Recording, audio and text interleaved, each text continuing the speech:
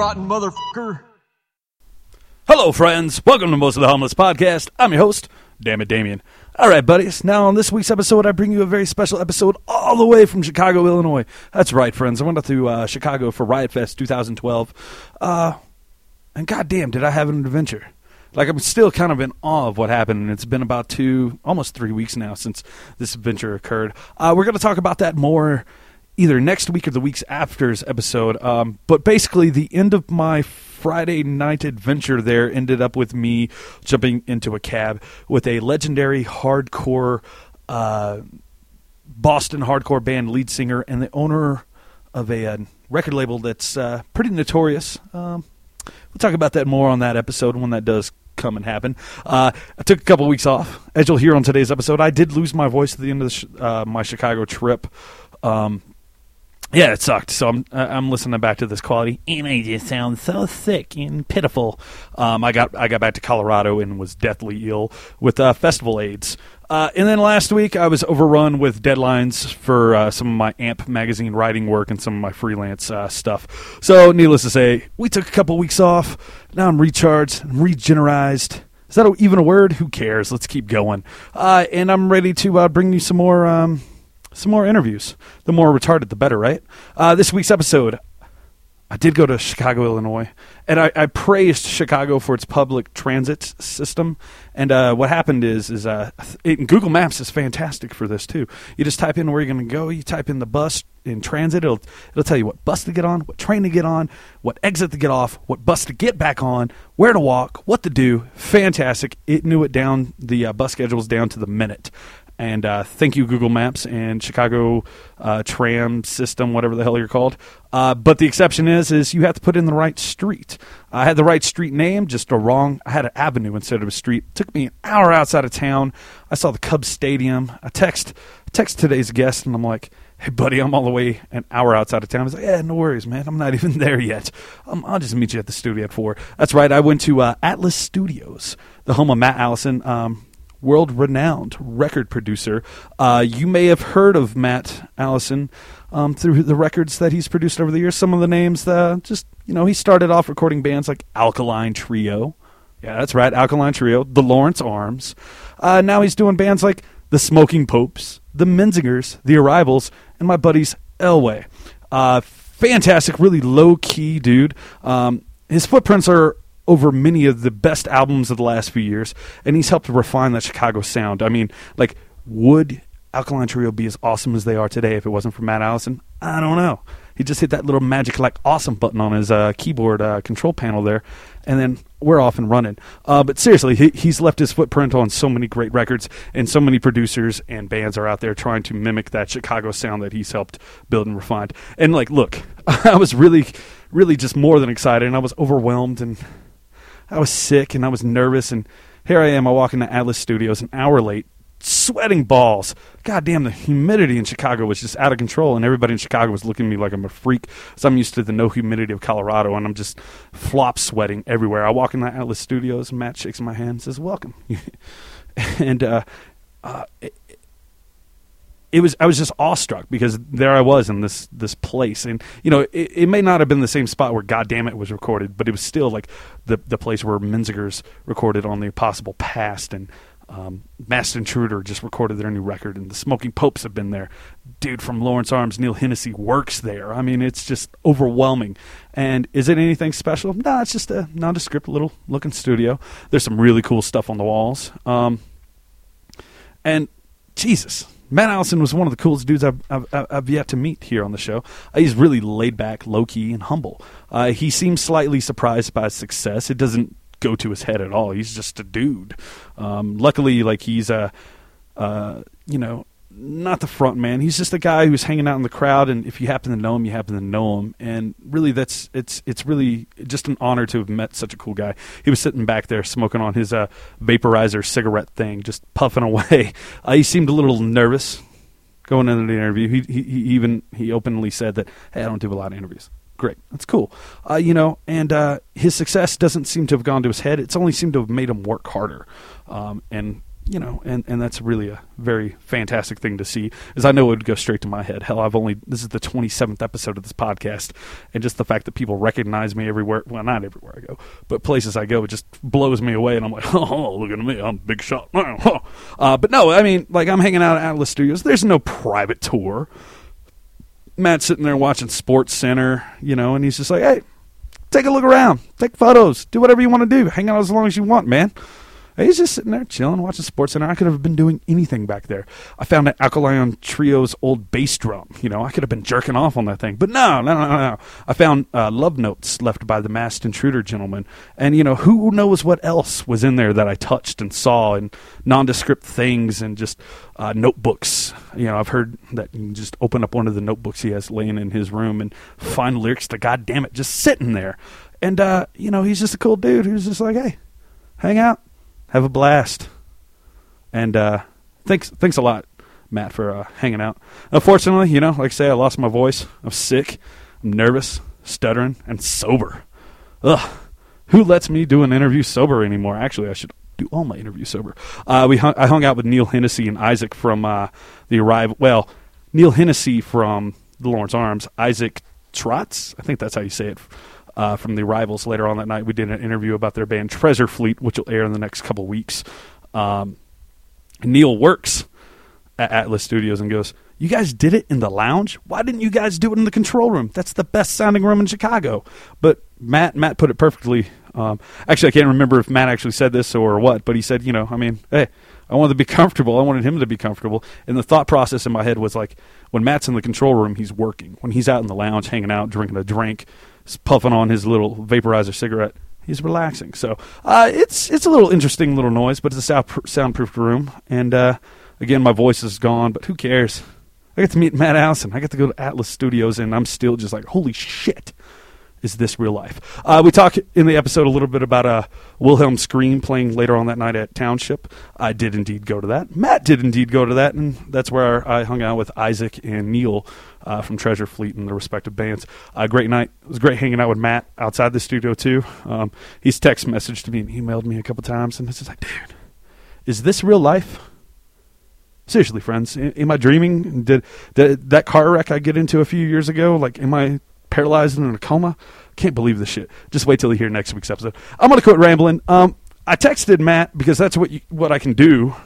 I can text message heroes of mine now because I have their phone numbers. It's so bizarre, weird, and love it. And I asked him what I wanted to play a Masked Intruder song. It's not a record I've jumped into and just fell in love with yet. But Matt suggested a couple songs that were his favorite off that album. He suggested, let's read this. Why don't you love me in real life? I can't even read my own handwriting, friends. Why don't you love me in real life? And he also suggested, how do I get to you? And I listened to both tracks. And I think How Do I Get to You is the more stronger track to introduce you guys to this band with. And I've only listened to this album a couple times, but already I'm hooked. It's a strong contender for top 5 albums of the year. I still don't think it's going to beat Menzingers' Chamberlain Waiting on the Impossible Past, but we'll see.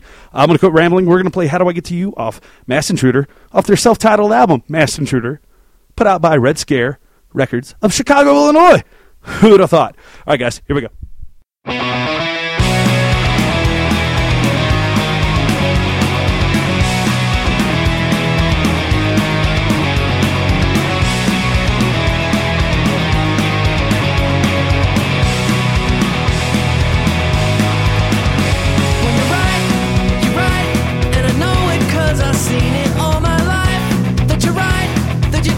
Charm a lady with a knife, but that sucks, 'cause that's all I know how to do.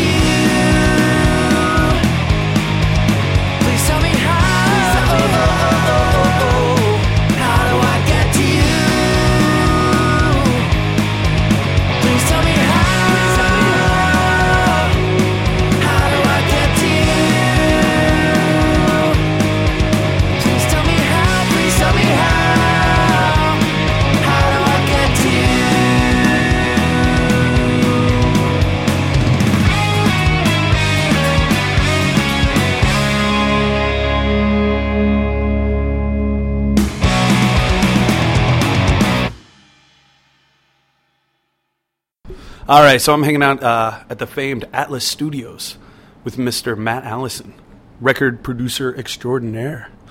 How you doing, buddy? I am doing very well today. Yeah. So you were saying you didn't get out to see any of the Riot Fest festivities, but you did see Bob Mould. I saw Bob Mould on Friday. Yes, my friend Jason Narducci plays bass in his band, and Bob Mould played 2 sold-out shows at the Metro here in Chicago, and it was a lot of fun. And then last night, after Riot Fest, I went and hung out with some of my friends as they were coming back from the shows, so it was a good weekend. Yeah, it was a blast. I skipped the Bob Mould. I went and saw Dan Vapid and Naked Raygun instead, but it was a fantastic. I met some rad people, which we won't talk about, but it was just like mind blowing. But I kind of wish I'd gone to that Bob Mould show still. Anyway, there were a lot of good shows this weekend. Yeah. Somebody asked, did you grow up in Chicago or the Chicago area? I grew up in Rockford, which is about 90 miles west of here. Right. Yeah, and moved here. Let's see, about just a little over 20 years ago. Yeah. So I can't imagine that when you were like a young man in middle school or high school, you decided back then you wanted to be a record producer.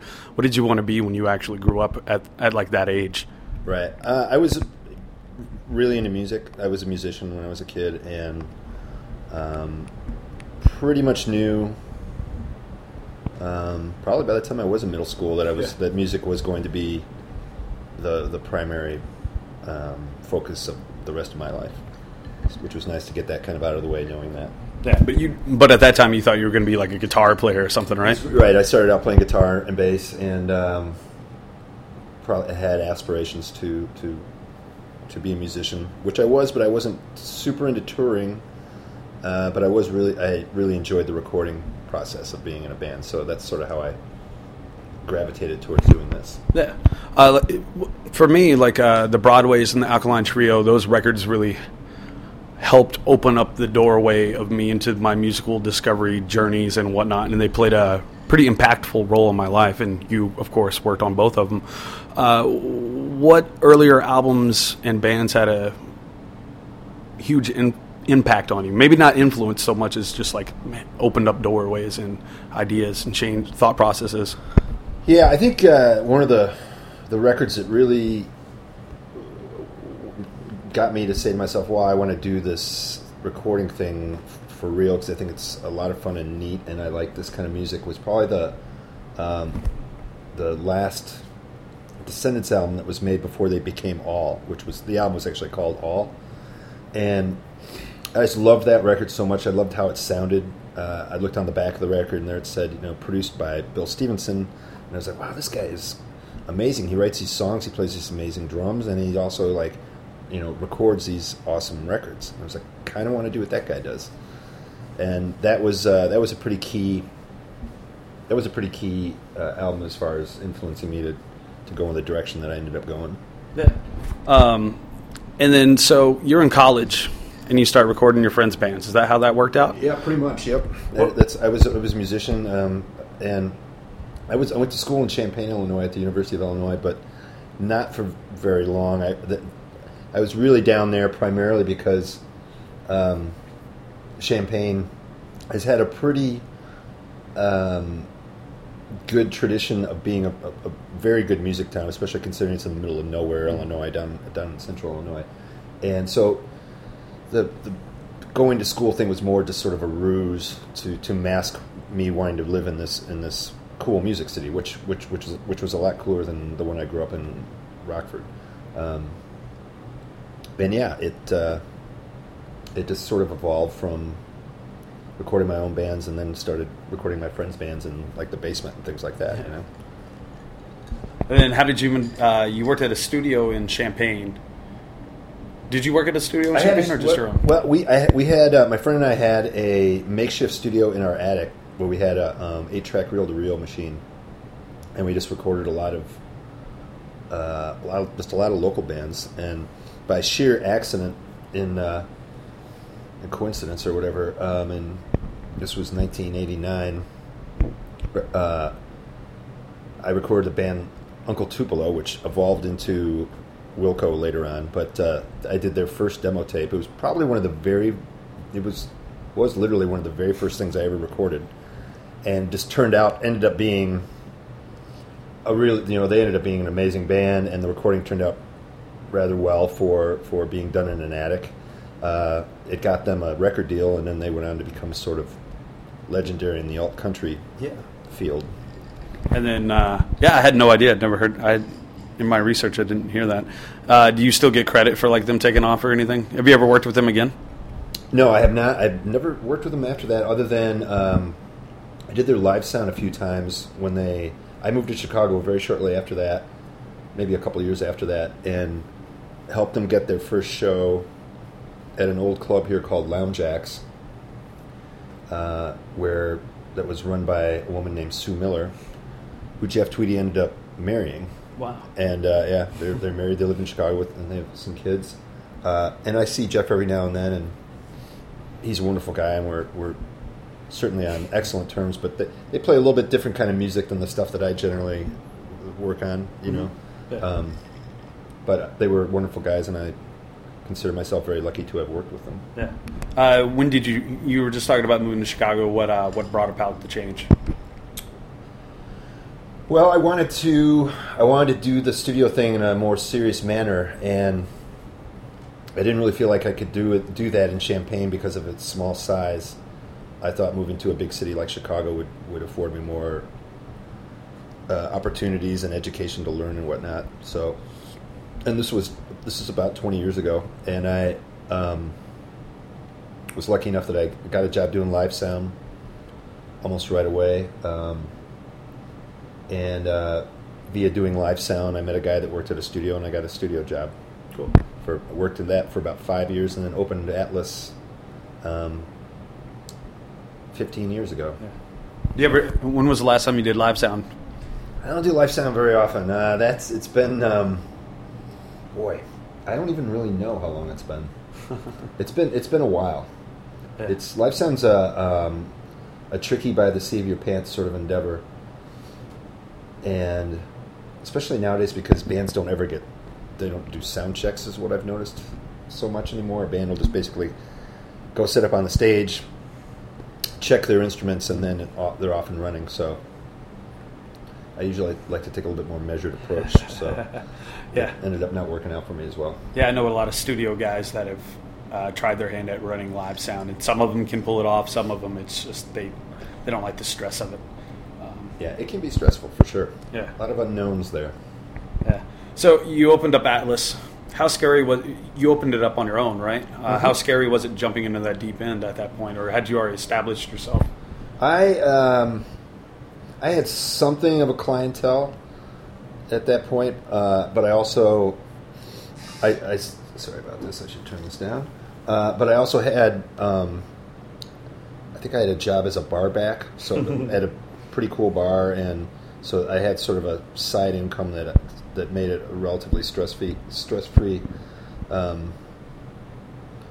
experience, and it the other thing that helped was like pretty much right after I opened it. I think I probably worked with the Broadways like very, very soon after the studio opened, so things took off pretty quickly from there.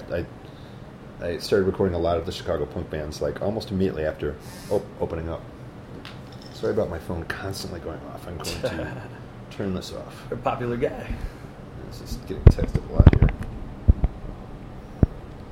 Yeah, I guess a Wilhelm Scream is playing tonight, last minute show. Oh, where at? At Township. Ooh, 9 o'clock. I might have to go to that. Yeah, that should be fun. Love those dudes. So why Atlas? Are you carrying like the world on the shoulder? I had a list of names for the studio, and I hadn't really picked one, and I was getting a phone number for myself. It was the same phone number I have now. They call it a vanity number because it's an easy number to remember, but the phone company was like, you have to have a name if you want this number, and I just sort of like, I think there was actually a Rode Atlas also sitting near the phone when I was talking to the person, and I thought to myself, like, that seems like that'll work. I think I'm okay with that, and kind of made a snap decision, and it ended up working out okay. Yeah. I've always liked that Greek mythology story. Is it Greek? Whatever, the guy carrying the world on his shoulders. Yeah. There's also the interesting. I'm not necessarily a fan of.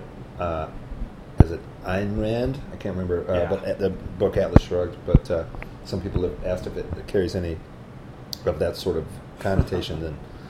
Then I'm not a Rand follower. So right, it's just a snap decision that ended up working for How long's it been now? It's actually been 16 years. Wow, fantastic! Congratulations. Thanks, man. Thank you. How long did it take you to develop your ear for producing, or is that something somebody can develop, or is it something just a raw talent you have to have? I think as far as the producing end of things, that's a lot of that comes from the musical decision perspective, and that stuff. My family both my parents were involved in music, so I had that in my life pretty much from when I was a very small child. So I developed pretty strong musical opinions very, very early on, and those are just basically the same ones that I carry around today. And sort of the decisions that I make are basically all just based on a sort of my own aesthetic and gut instincts. I don't have any formal training as far as any of this goes. I just sort of taught myself and just kind of made it happen. And well, I mean, it's obviously worked out. Yeah, we'll get into that here in a minute. I listened to the Broken Star album today for the first time in a long, long, long time, and that was I remember buying that from one of Asian Man Records, like buy 3 for 15 CDs thing, and right. Fantastic album. I don't know why I hadn't listened to it so long, and it's still it held up. It's still good, strong, powerful. That was one of the first records to come out of here, right? Absolutely, yeah. And this is the third incarnation of the studio physical space.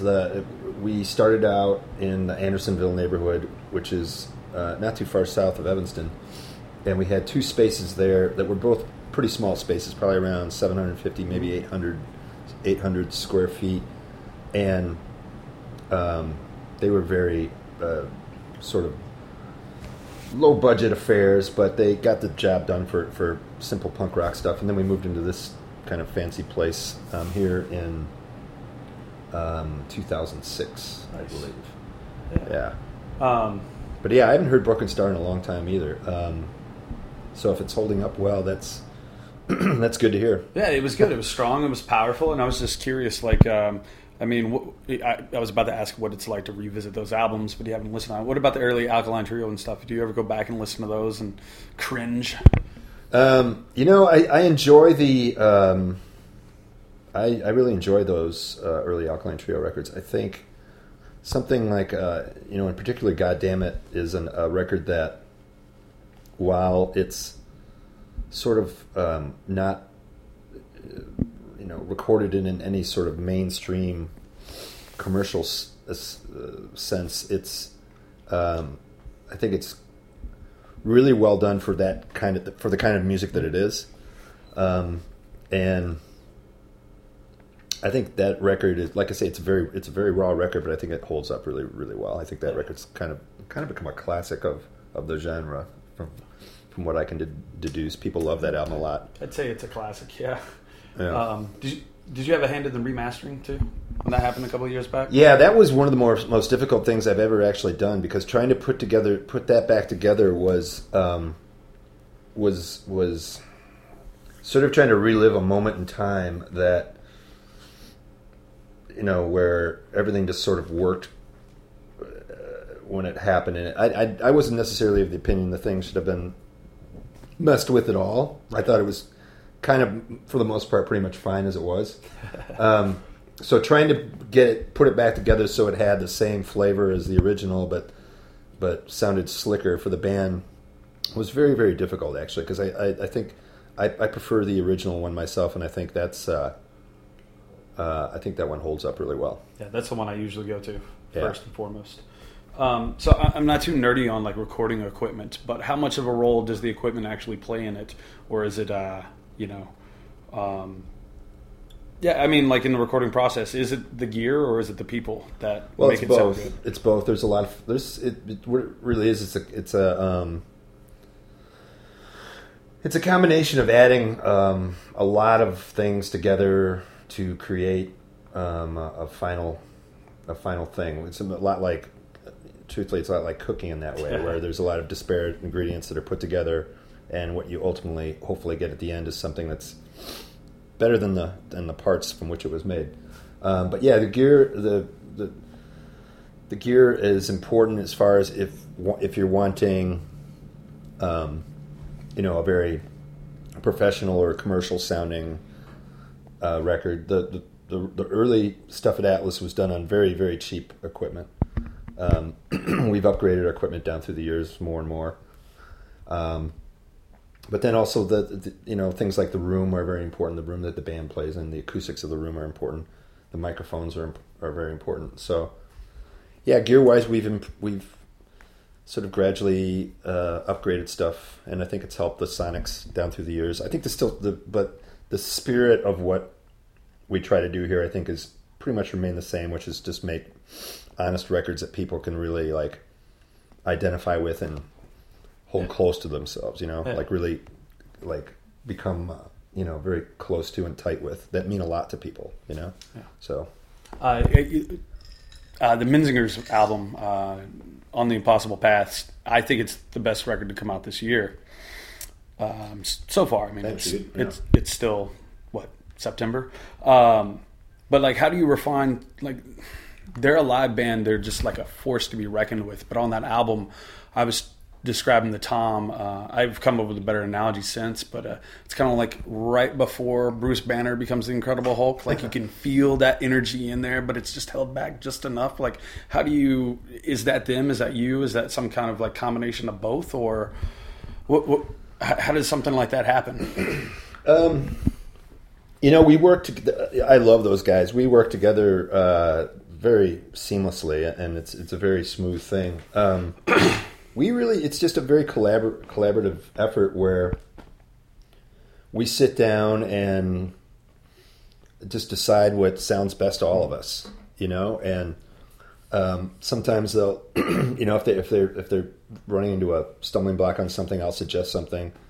Sometimes some of the songs will occasionally get rearranged a little bit to provide a little bit more impact or something. Mm-hmm. So it's a very easy process in the sense that we get along so well. This is a really comfortable place to record. So it's more just like guys having fun, hanging out, and making the music that they want to hear. Yeah. So what happens when you make a suggestion to a band and they don't listen to it? Do you just go with that, or yeah? I mean, do you argue? It's always the band's record, and I the way that I kind of do things is I generally don't want to speak up unless I feel like I'm making a valid point, and then I make my case for it, and if the band agrees with me, that's great. If they don't, then I'm sure they have valid reasons for that also. So I was talking to a guy who I won't say any names, but he was like, yeah, we were recording this recording studio, and the producer just kept telling us that we suck, we don't know anything about music. That's not a very positive way to go about making a record. So hopefully they'll choose someone else to work with next time. Let me regroup here. I've been jumping around. How do you refine somebody's sound, or like what? So the Menzingers, just example, they come to you. They're like, we want to make a record with you. What's the process of you vetting them, or whatnot? What's the process for a band like that to come in here? I mean, like before they get in here, or once they're actually or both? in here? Like, so they contact you and they're like, hey, we want to record with you.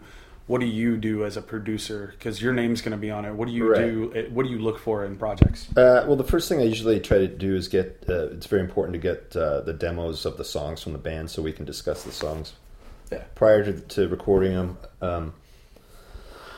Having the songs done and demoed at least in some form is really key. And when if a band doesn't do that, I think it tends to bring about more hurdles once they're actually in the studio, because there's uncertainty about things. So that's a pretty key thing. With the last Menzingers album, what we did was they did, there's a fair amount of demo making that they did back home in Philly, they'd email me those, and then I'd email them suggestions for things that I liked and didn't like say drum parts or arrangement issues, the length of songs, length of sections. And so that process would go back and forth via email for a few months. And then the first day that they came in, we just the band to set up in the live room here, like they would if they were rehearsing or something. And we set up some mics and basically recorded them playing live the songs that we were going to record. So it was like doing sort of a new demo. And so we did that. We just kind of ran it down during the day, and then we made a CD of it, and then came out here in the lounge, popped it in the CD player, and then all just kind of sat around and listened to it, and sort of discussed like what seemed like it was working well, what wasn't. We made notes on every one of the songs, and talked about tempos, how fast or slow something should go, and then once that was done, the next day we sort of had a game plan, and we set about doing it. Started off with the drums and just built it from there. Cool. And so, like, you've made some pretty phenomenal records here. Kiss Your Ass a little bit more. Thanks, dude. Like the Alkaline trio, the Lawrence Arms. They've influenced millions and millions of people. I hope thousands, whatever words. So when you're making something like that, do you know it's something special, or are you too close to the picture to really? No, I think you can always have. I'm fortunate enough that at this point I'm very fortunate that I pretty much just work with really cool bands, which is, I'm extremely lucky in that sense. I'm a very lucky person. And then there'll be times when there'll be a record that. Sometimes you can tell right away that a record's going to be that everyone's going to love. Like the Mass Intruder record, I knew as I was, like, even before once I'd had the demos and everything and the songs, I was like, this record's going to slay. And all I have to do now is put everything together and we're going to be set. The Menzingers record, this most recent one, it was a different sort of work process where there was more demoing going on and more refining of the songs as we led up to and during the recording process. So that might have been an instance of where I was so in it that I didn't necessarily know. I mean, I thought it was great, and I simply hoped everybody else did too. Yeah. So I was laying in bed last night just dreaming up questions, and that's what I do. I just lay in bed and just overthink everything. Do you ever just lay in bed late at night and I'm like, how can I get that drum feel to sound better? I'm a poor sleeper, so yes, I spend my brain is very active when it comes to that, so I can relate to that for sure. Yeah. Can you ever sit back and just listen to music, or are you dissecting things at all times? No, I listen to music all the time.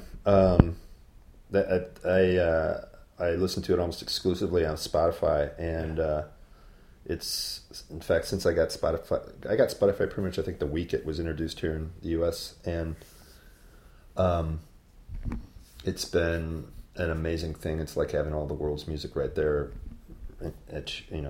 on your computer instantaneously. It's an awesome thing, and I've definitely been listening to more music since I got it. So yeah, I still enjoy the hell out of it. Yeah, the music app on my phone, or at least on my, I don't know about the iPhone, but it's fantastic. That's when I first listened to Mass Intruder today for the first time, and I need to listen to it more. It might be a contender for a record of the year. Yeah, it's an amazing album. So I mean, do you ever get tired? I mean, I guess you don't get tired of music. You just said that, but go back a second. You were talking about you get to work. You're lucky to get to work with the people you do. Do you ever lobby for jobs, or do you like, please come record? Or yeah, it's generally the bands more often than that will contact me, but there's also I try to go to as many shows as possible. And that's where I'll meet a lot of bands. Is that via that. Going to something like, say, the Fest this year, I'll be going to the Fest. I love going.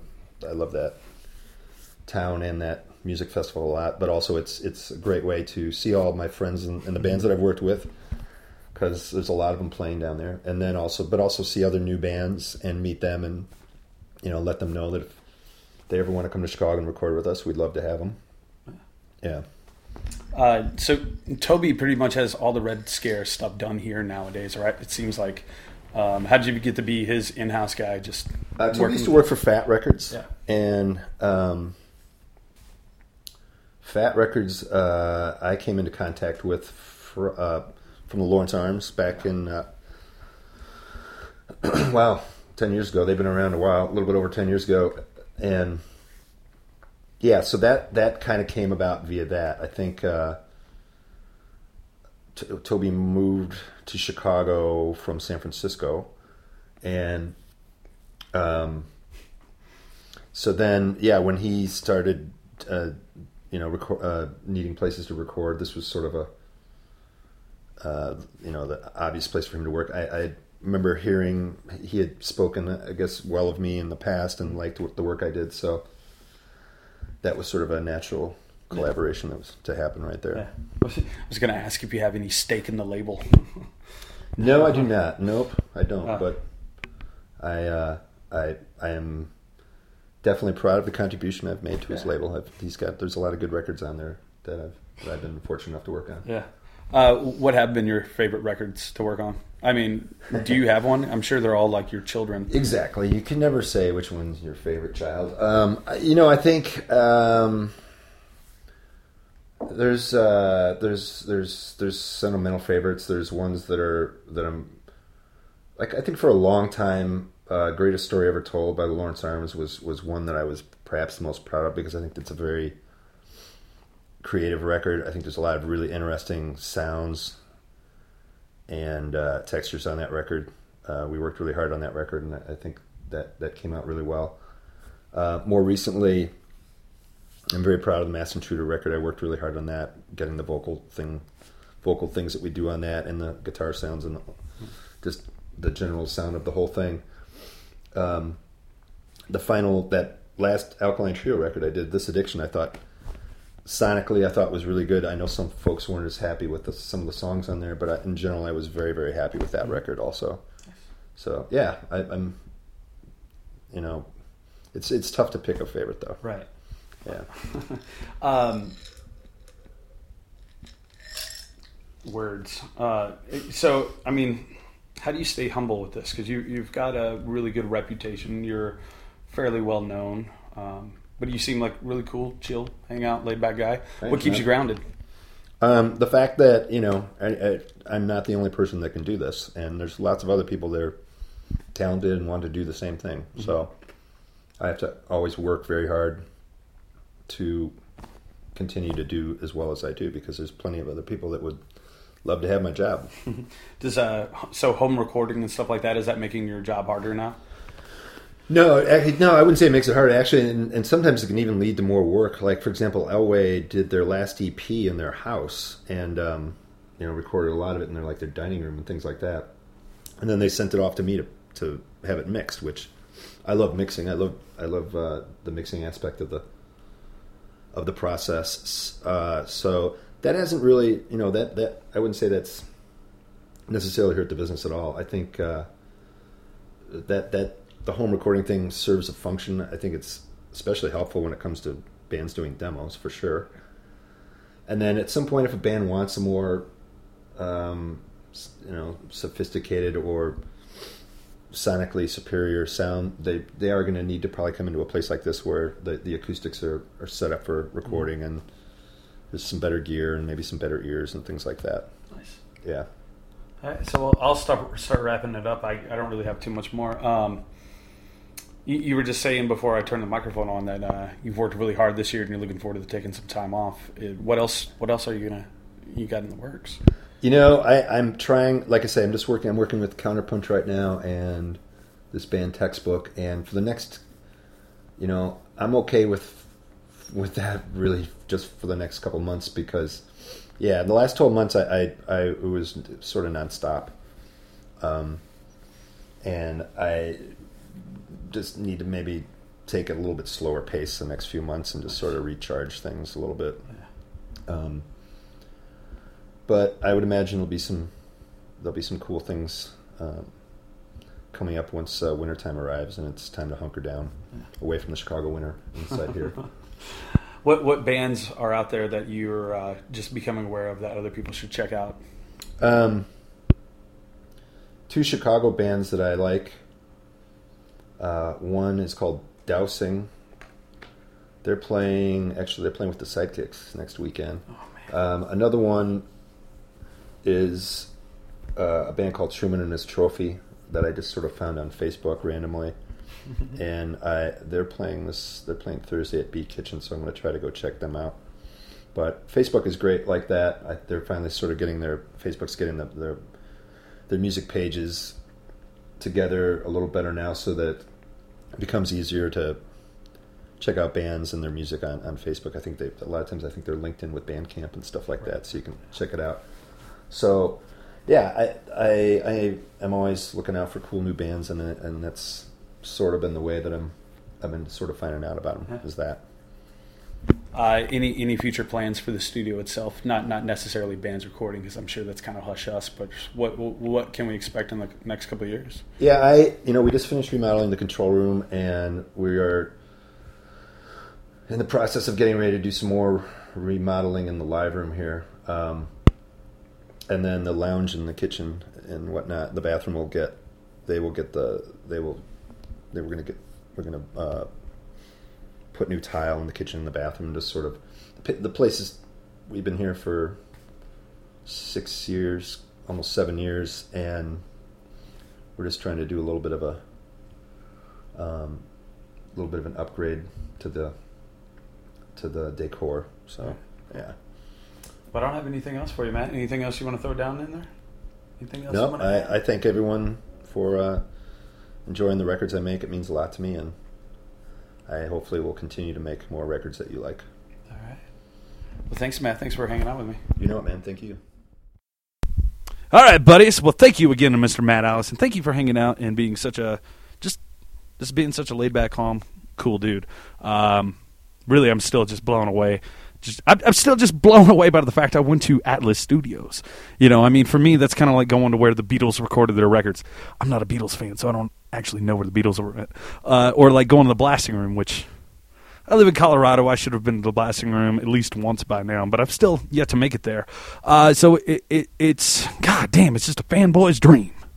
So thanks again, Matt, for welcoming me into your sanctuary of awesomeness and letting me look around. And thanks again for mentioning that a Wilhelm Scream show. It was one of the best shows I saw the entire tour. Wilhelm Scream, fantastic band that doesn't get enough credit as they deserve. They don't normally come this far to Colorado. Just they don't do particularly well out here for some strange, crazy reason. They're one of the best bands in the goddamn world. But in Colorado, they just don't really draw that well. So check out Wilhelm Scream. They were fantastic that night at the Township. The owner, Brian, of the Township was fantastic. And thanks again to Matt Allison for being fantastic. We're going to go ahead and end this episode off. No, before I get there, let me run through the things real quick that I always run through. Please check out mostlyharmlesspodcast.com. Visit the store. I've got pint glasses for sale. I got T-shirts for sale. Eventually, I'm going to get stickers. I probably should have got stickers before T-shirts or pint glasses, but, you know, I'm ass backwards, and why the hell not? Let's see. Head over to iTunes. Please subscribe on iTunes. Please leave us a little review. Click on that stars. Click that 5-star button, buddies. We're one of the... Look through the Punk Rock Podcast. I have one of the higher ratings up there. Life is a Party Podcast somehow have 29 reviews. Let's see if we can get at least 20, buddies. I got about 5 up there now. So I'm going to quit rambling. Please, mostlyharmlesspodcast.com. Check it out. I've got interviews with Andrew WK, the Menzingers, old interviews with Rise Against. Let's see. Who else is on there? Who else is recorded at Atlas Studios that's on there? Jeez. 26 episodes, 27. I can't even remember who's all been on the show. But go check it out. Cheap Girls, Menzingers, Wilhelm Scream, old school episode with them. It's fun. Listen to me make a drunken asshole out of myself. We're going to end the song with the song off one of Matt's very first albums he ever produced. No, we're not going to go with Alkaline Trio's Goddammit. We're going to go instead with the Broadway's Broken Star. This is one of Matt's earlier records, and this is one of my favorite songs, and I listen to it every Thanksgiving holiday. It's a little song called everything I wanted to know about genocide I learned in the 3rd grade. Oh, by the way, Slapstick fucking ruled. Slapstick played a small little reunion show. And for those that you don't, for those of you who didn't know, Slapstick broke up. Britt and Kelly went on to form the Broadways, and that broke up and eventually became the Lawrence Arms. Dan from Slapstick went on to form Tuesday. This little band called Tuesday broke up and eventually became Alkaline Trio. So that's the star power legacy of the band Slapstick. They were a ska band on Asian Man Records. The Broadways, Broken Star, Asian Man Records. Asian Man Records pretty much ruled the world there for a while, and they still do in my book. Please check all these records out and all these bands out we've mentioned today.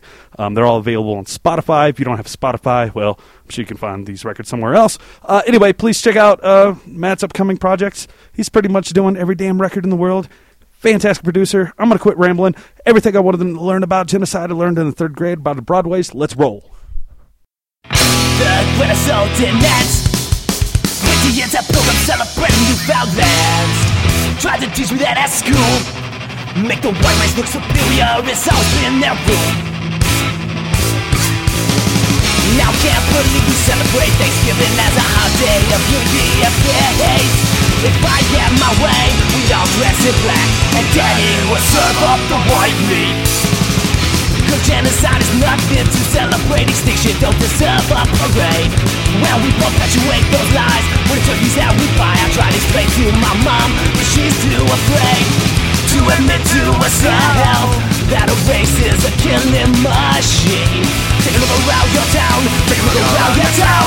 Take a look around town, and who do you see? The Native American surprisingly absent in his own indigenous land. You want to know why? It's cause we killed them all. It's not that hard to understand. Yeah, so I go to college and you know what I learned. That 80 million people were killed by my grandpa, your grandpa, and all of their friends. They reach out our continent, but that's not the end. Last full-blooded Aborigine died a century ago. It is possible there's place in the southern hemisphere where the history even worse than our home. No one finds it peculiar that a tropic island is full of people just like you and me. Cause Australia's a piece of shit floating in the Pacific. Ruled by the blood of the Aborigine. Ruled by the blood of the Aborigine. Ruled by the blood of the Aborigine. Ruled by the blood of the Aborigine.